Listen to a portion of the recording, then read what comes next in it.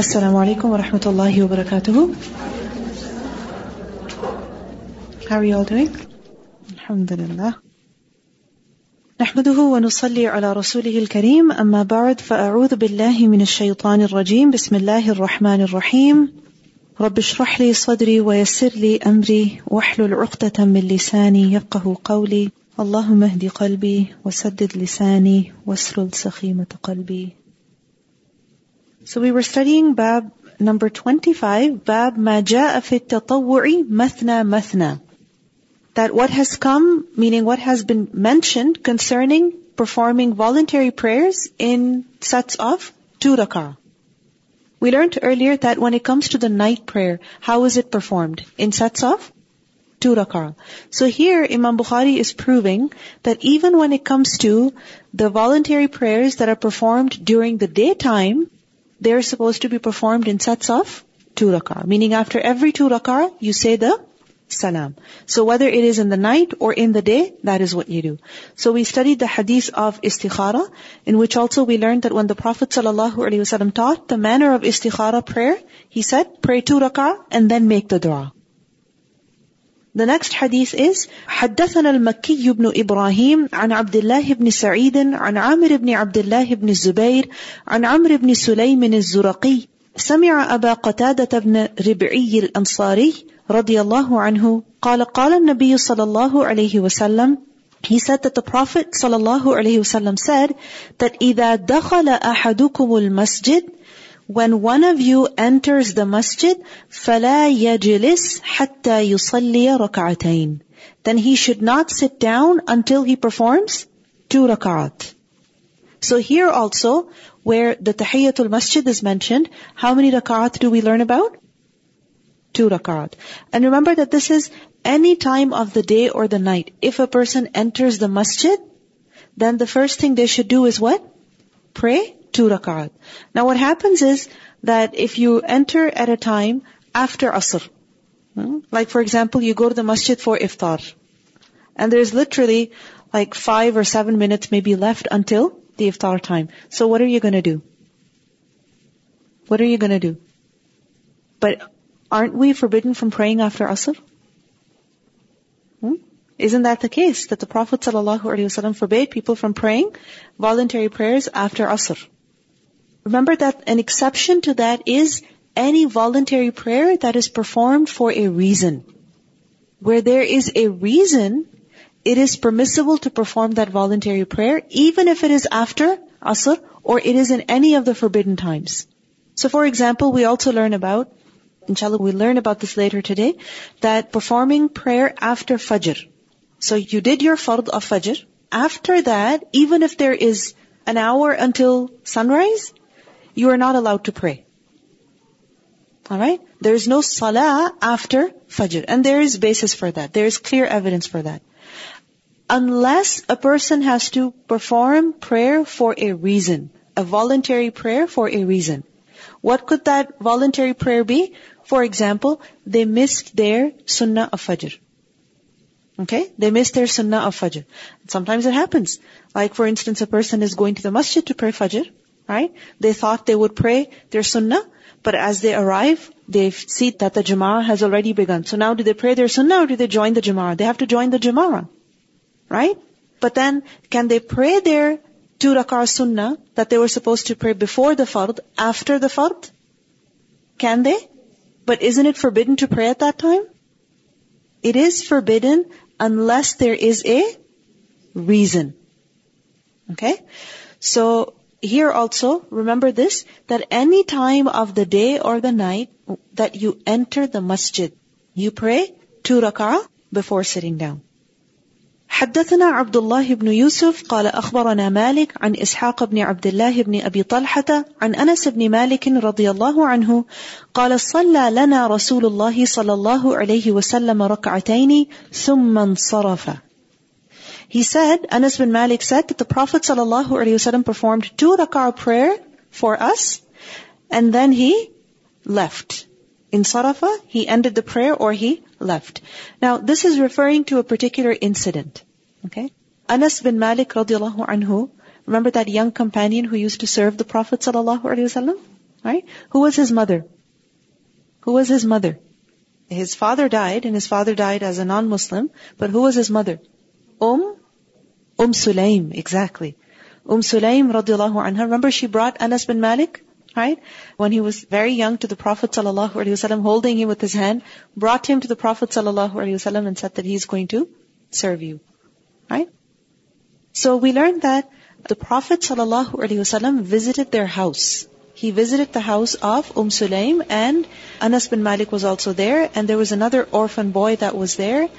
And the Prophet ﷺ performed 2 rak'ah. Sulaim requested the Prophet ﷺ at that occasion that, won't you make dua for this boy? So she requested him to make dua for her son. And the Prophet ﷺ made dua for Anas radiallahu anhu that he should have a long life and that he should have many children and also a lot of wealth. And this dua was accepted for Anas radiallahu anhu. So this is the incident that is being referred over here. So even when the Prophet ﷺ went to their house, how many rak'at nafil did he perform? 2. The next hadith, حدثنا يحيى بن بكير حدثنا الليث عن عقيل عن ابن شهاب قال أخبرني سالم عن عبد الله بن عمر رضي الله عنهما قال صليت مع رسول الله صلى الله عليه وسلم ركعتين قبل الظهر. Who is narrating this hadith? Abdullah bin Umar. And he's saying that I prayed with the Prophet sallallahu alaihi wasallam 2 rak'at before dhuhr. وَرَكْعَتَيْنِ بَعْدَ الظُّهْرِ. And 2 rak'at after dhuhr. وَرَكْعَتَيْنِ بَعْدَ الْجُمُعَةِ. 2 rak'at after Jumu'ah. وَرَكْعَتَيْنِ بَعْدَ الْمَغْرِبِ. 2 rak'at after Maghrib. وَرَكْعَتَيْنِ بَعْدَ الْعِشَاءِ. And 2 rak'at after Isha. So what pattern do we see over here? What pattern do we see? Any voluntary prayer that is being performed before the fard or after the fard. How many units is it? 2. Meaning after 2, there was a salam. Now, isn't it that before dhuhr, we're supposed to perform 4 rak'at? Yeah? 4 rak'at with 1 salam? Isn't that the case? Right? Well, that is an exception. Okay? That is an exception, and even for that, there are 2 narrations that we learn about. For the sunnah before dhuhr, there are 2 narrations. Okay? One narration tells us that it was 4 rak'at with 1 salam. Okay? And other narrations tell us that it was 4 rak'at with 2 salam. So what does it mean by that? If it was 4 rak'at with 2 salam, what does it mean? In sets of 2. But if a person performs 4 rak'at before dhuhr, alright, with 1 salam, is that correct? That is also correct, as it is proven from the sunnah.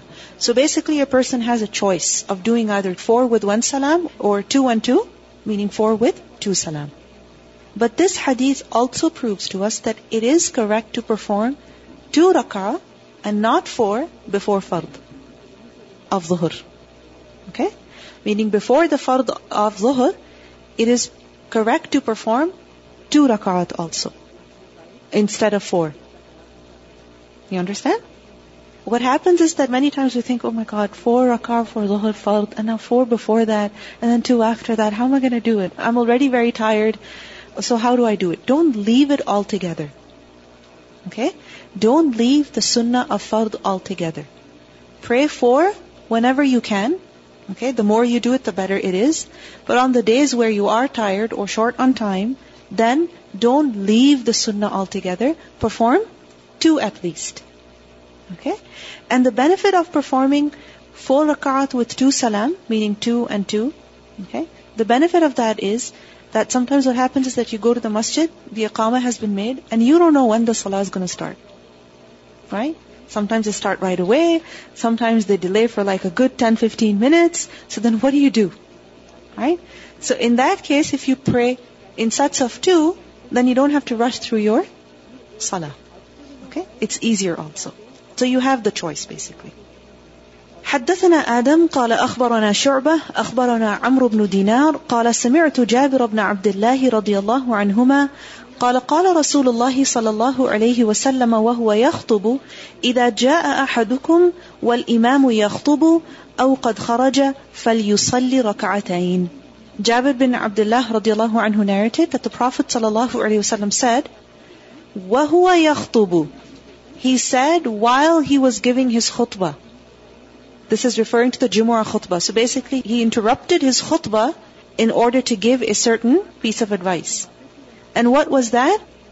That إِذَا جَاءَ أَحَدُكُمْ, when one of you comes, meaning enters the masjid to perform Jumu'ah salah, وَالْإِمَامُ يَخْطُبُ, but the imam at that time is giving the khutbah, meaning the khutbah has already started.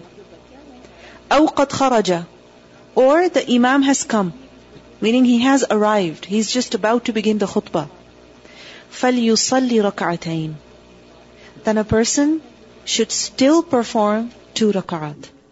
Meaning he should not sit down saying, well, the khutbah has begun, I should focus on that. Nor should he say, well, the imam has come and the khutbah is going to start any second, so I should sit down. No. It's the same rule, that when you enter the masjid, you have to perform 2 rak'at, even if the imam is giving the khutbah. So if you enter the masjid and the salah has begun already, right? The jama'ah has begun. Then at that time, you're not going to say, I have to pray my tahiyatul masjid. What you're going to do is you're going to join the congregation. And should you pray after Salatul Isha? Then for that, it is said that tahiyatul masjid is basically, what does it mean? Greeting the masjid. Meaning the first thing that you do upon entering the masjid is salah. Right? So before you sit down to listen to the khutbah, or you sit down to recite the Quran, or you sit down to wait for Salatul Jama'ah to begin, before you sit down, what do? You pray 2 rak'ah. Now since you entered the masjid, and the first thing you did is that you performed the prayer, right? Then the requirement has been fulfilled. You understand? The requirement has been fulfilled. But if you want to do it, absolutely no harm. So in this hadith, what do we learn? That even when a person enters the masjid, khutbah is going on, what do? They perform 2 rak'at.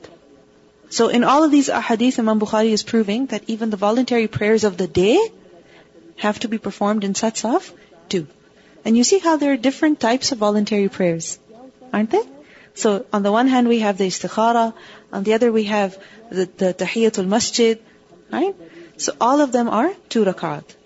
حدثنا أبو نعيم قال حدثنا سيف بن سليمان المكي سمعت مجاهدا يقول أتي ابن عمر رضي الله عنهما في منزله. Mujahid reported that Ibn Umar radiallahu anhu, utiya. What does utiya mean?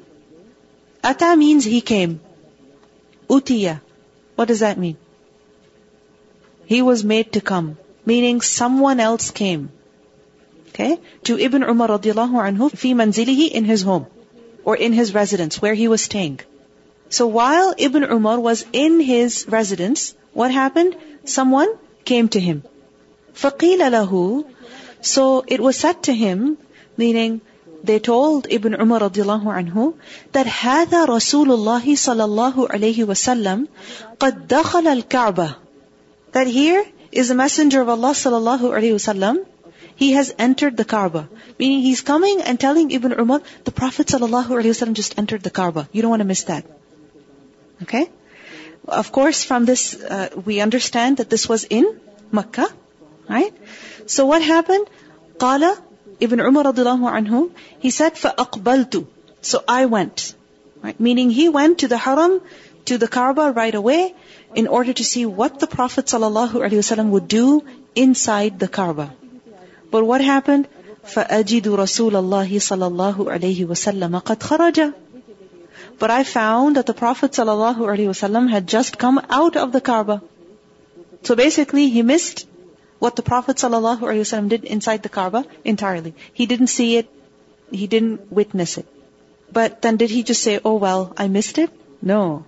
وَأَجِدُ بِلَالًا عِنْدَ الْبَابِ. He said, I found Bilal radiallahu anhu by the door. قائما, standing there. فقلت يا بلال, so I said, oh Bilal, صلى رسول الله صلى الله عليه وسلم في الكعبة. the Prophet ﷺ prayed inside the Kaaba. What did he do inside the Kaaba? He asked Bilal. Why is he asking Bilal?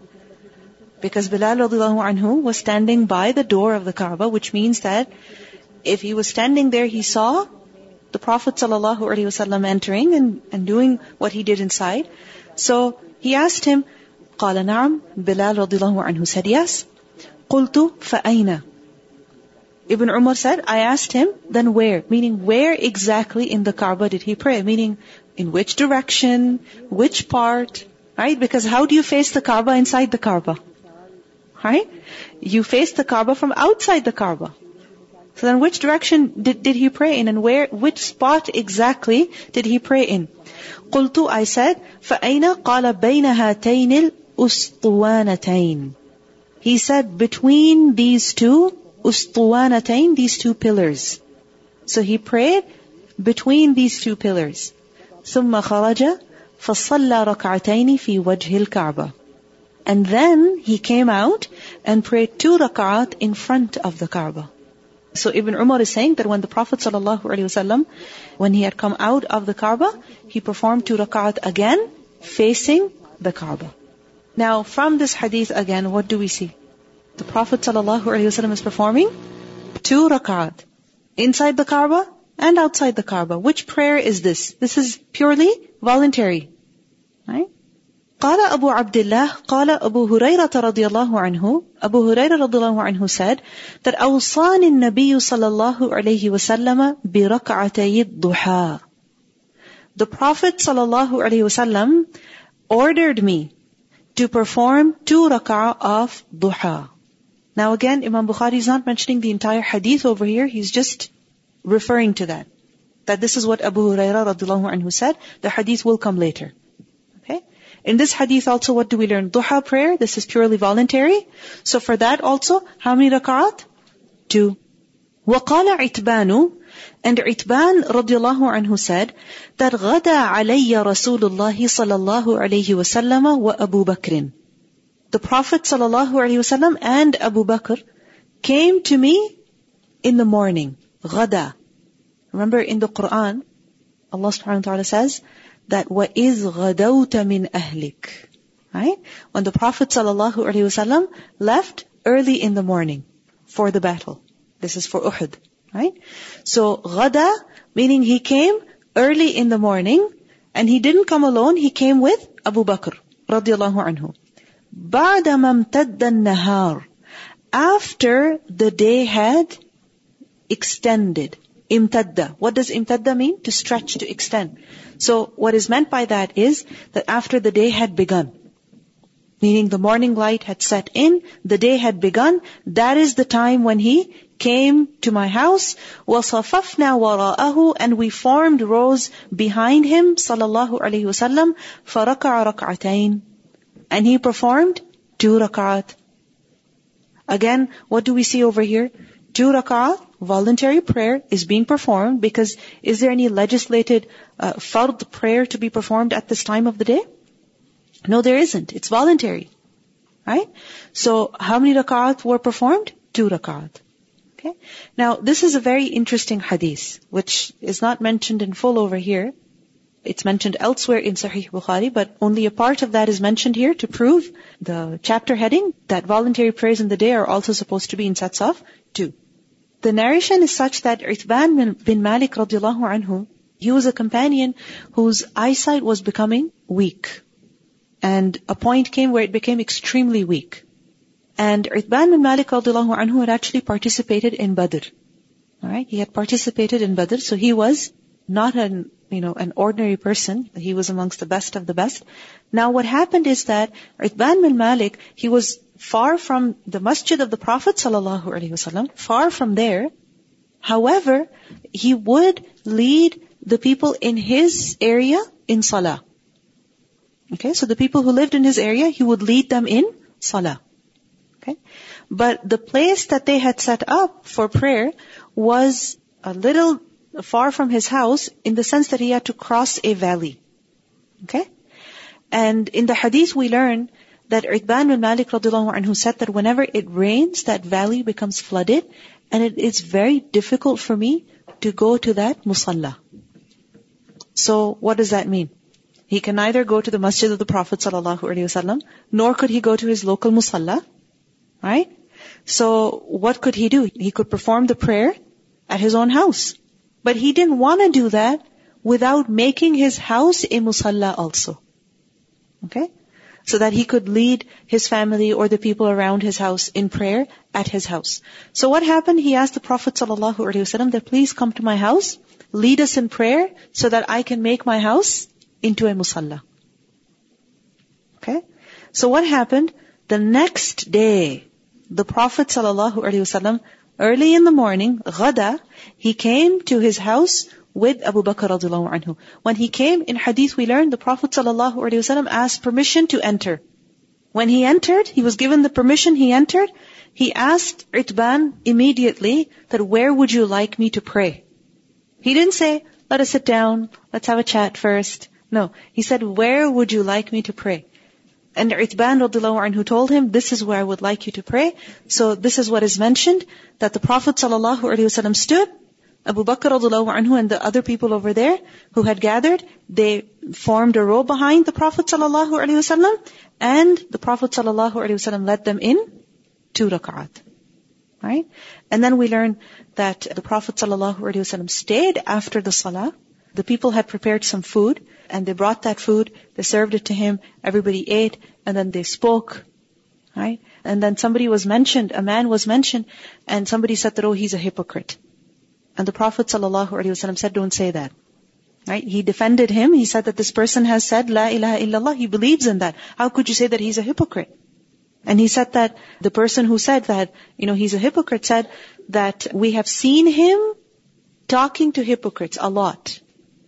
But the Prophet ﷺ still defended him, saying that if a person has said La ilaha illallah, then Allah will save him from hellfire. Right? So this is the entire narration that is mentioned in other places, in Sahih Muslim and Bukhari. But here Imam Bukhari just mentions a small portion of it to prove that even voluntary prayer during the daytime is to be performed in sets of 2 rak'at. Anything you would like to say before we continue? Any question, any comment? Yes, go ahead. That means that the voluntary prayer can also be done in Jama'ah? Of course. This hadith proves that voluntary prayer can be performed in congregation also. Okay. Right? And this is not limited to the night prayer only. For the night prayer, there is clear evidence. The Prophet ﷺ was praying in the masjid, right? In Ramadan, what happened? Some people found out that he was praying, they just joined him. And if somebody joins you in salah, you can't say that, no, I'm not leading you. Right? You're automatically made the imam. Okay? So they did that with him, ﷺ, and they really enjoyed the prayer. What happened? More people came. News spread, more people came. So this happened for a couple of nights, and then the Prophet ﷺ did not come out into the masjid at all, out of fear that it would be legislated. So for the night prayer, there's clear evidence that it can be performed in congregation. But this is not limited to the night prayer only. This can be done for any prayer, okay, any voluntary prayer, any time of the day, alright? It can be performed in congregation. So for example, if you are teaching someone how to pray, okay, you're teaching someone how to pray. The best way would be that you pray with them. Okay? So, can you lead them with the intention of voluntary prayer? Can you? Definitely you can. Right? So that they will learn. Somebody else? Yes, go ahead. I'm amazed about Abdullah ibn Umar. How he doesn't want to miss any part of what the Prophet ﷺ did it when he entered in the Kaaba. He just was so curious to find it out what he did, how he going to do, so I can follow him, I can do the same things. So he was so curious, that's why. Exactly. And you see, because he was curious, and he was always eager to learn and observe what the Prophet ﷺ was doing, other people also helped him with that. Right? Because somebody came to him in his manzil, where he was staying, that the Prophet ﷺ just entered the Kaaba. Right? Why did somebody come to him? Why? Why did they give him that news? Because they knew that it mattered to him. Right? Assalamu alaikum. I just had a question. You know how you said we can pray if there's a need?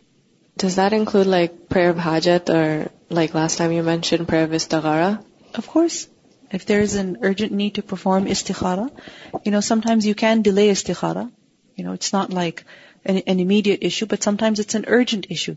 You have to get back to somebody, you have to give an answer, and it's urgent. You cannot delay. So for that, definitely you can pray istikhara. Okay? I was just thinking, like, subhanAllah, the solution that Uthman came up with for when he was not able to make it to the musalla, only a person who has focus to just achieve Allah subhanahu wa ta'ala and His pleasure would think of such a focus.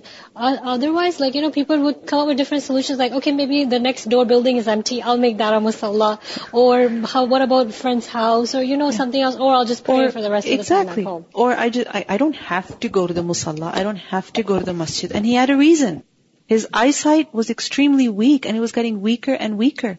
And he asked to pray in his house only for the days when the streets were flooded. Right? One more thing that I find very interesting is that, technically, you can make your house into a musalla if you just start, if you make the announcement and if you tell people that here we'll be performing Jama'ah. Right? You can do that. So why didn't he just do that? Why did he ask the Prophet ﷺ to come and initiate that? Why? What does that teach us? If the Prophet ﷺ is praying there, then people would be more eager to pray there also. Right? Also perhaps to seek the blessing. Right? You see, he could have started his own musalla. He could have. He didn't even have to inform the Prophet ﷺ. He didn't just inform, he kind of asked permission, and then he requested his participation. Right? When you do things in this way, where you stay connected, right? Then what happens is that even though you are no longer working together in the same roof, under the same roof, but you have begun your work in cooperation with others, then what will happen? Your work will have more barakah and khair. It will. And if we start things on our own, like, quietly, I don't need to tell others, I don't need to tell, my teacher or whoever, I'll just start things on my own. We don't even take their advice. We don't ask them for dua. We are depriving ourselves of khair. You understand what we're doing? We're depriving ourselves of khair. If we tell somebody, like for example our teacher, this is what I'm doing, do you have any advice for me? This is what I want to do, can you please come and help me with this? Then what happens is that Yadullahi fawqa al-jama'a, right? The congregation, people who work together, then Allah's special help, His hand is over the jama'ah, Allah's help is with them, His aid is with them. Unity is strength. But what happens is we learn a few things and we're like, I'm going to start my own thing. And then we reinvent the wheel and we make mistakes and we are struggling and then we give up. There is nothing wrong in seeking help from those who are experienced. Nothing wrong. It doesn't mean that you're bound by their ways. No, you're not. You're not restricted by their ways. You are seeking their help. And you're seeking Allah's blessing by staying together in whatever way that can be. You see, this was approval, this was his participation for blessing. And why shouldn't we be eager for that khair? Right? We learn about the hypocrites that they had made their own places, where they would gather and they would talk and they would chat in the name of good stuff. What would they do? Plot against the Muslims. Right? So if we are doing something khair, we don't need to be secretive about it. If we're doing something good, we don't need to be secretive. We need to share the khair, right? Not so that other people can criticize us. No, we need to share. Yes, criticism will come. Okay? Maybe it will come. But share, take advice. Why? So that your work has quality. So I was trying to catch up with a lot of sunnah prayers.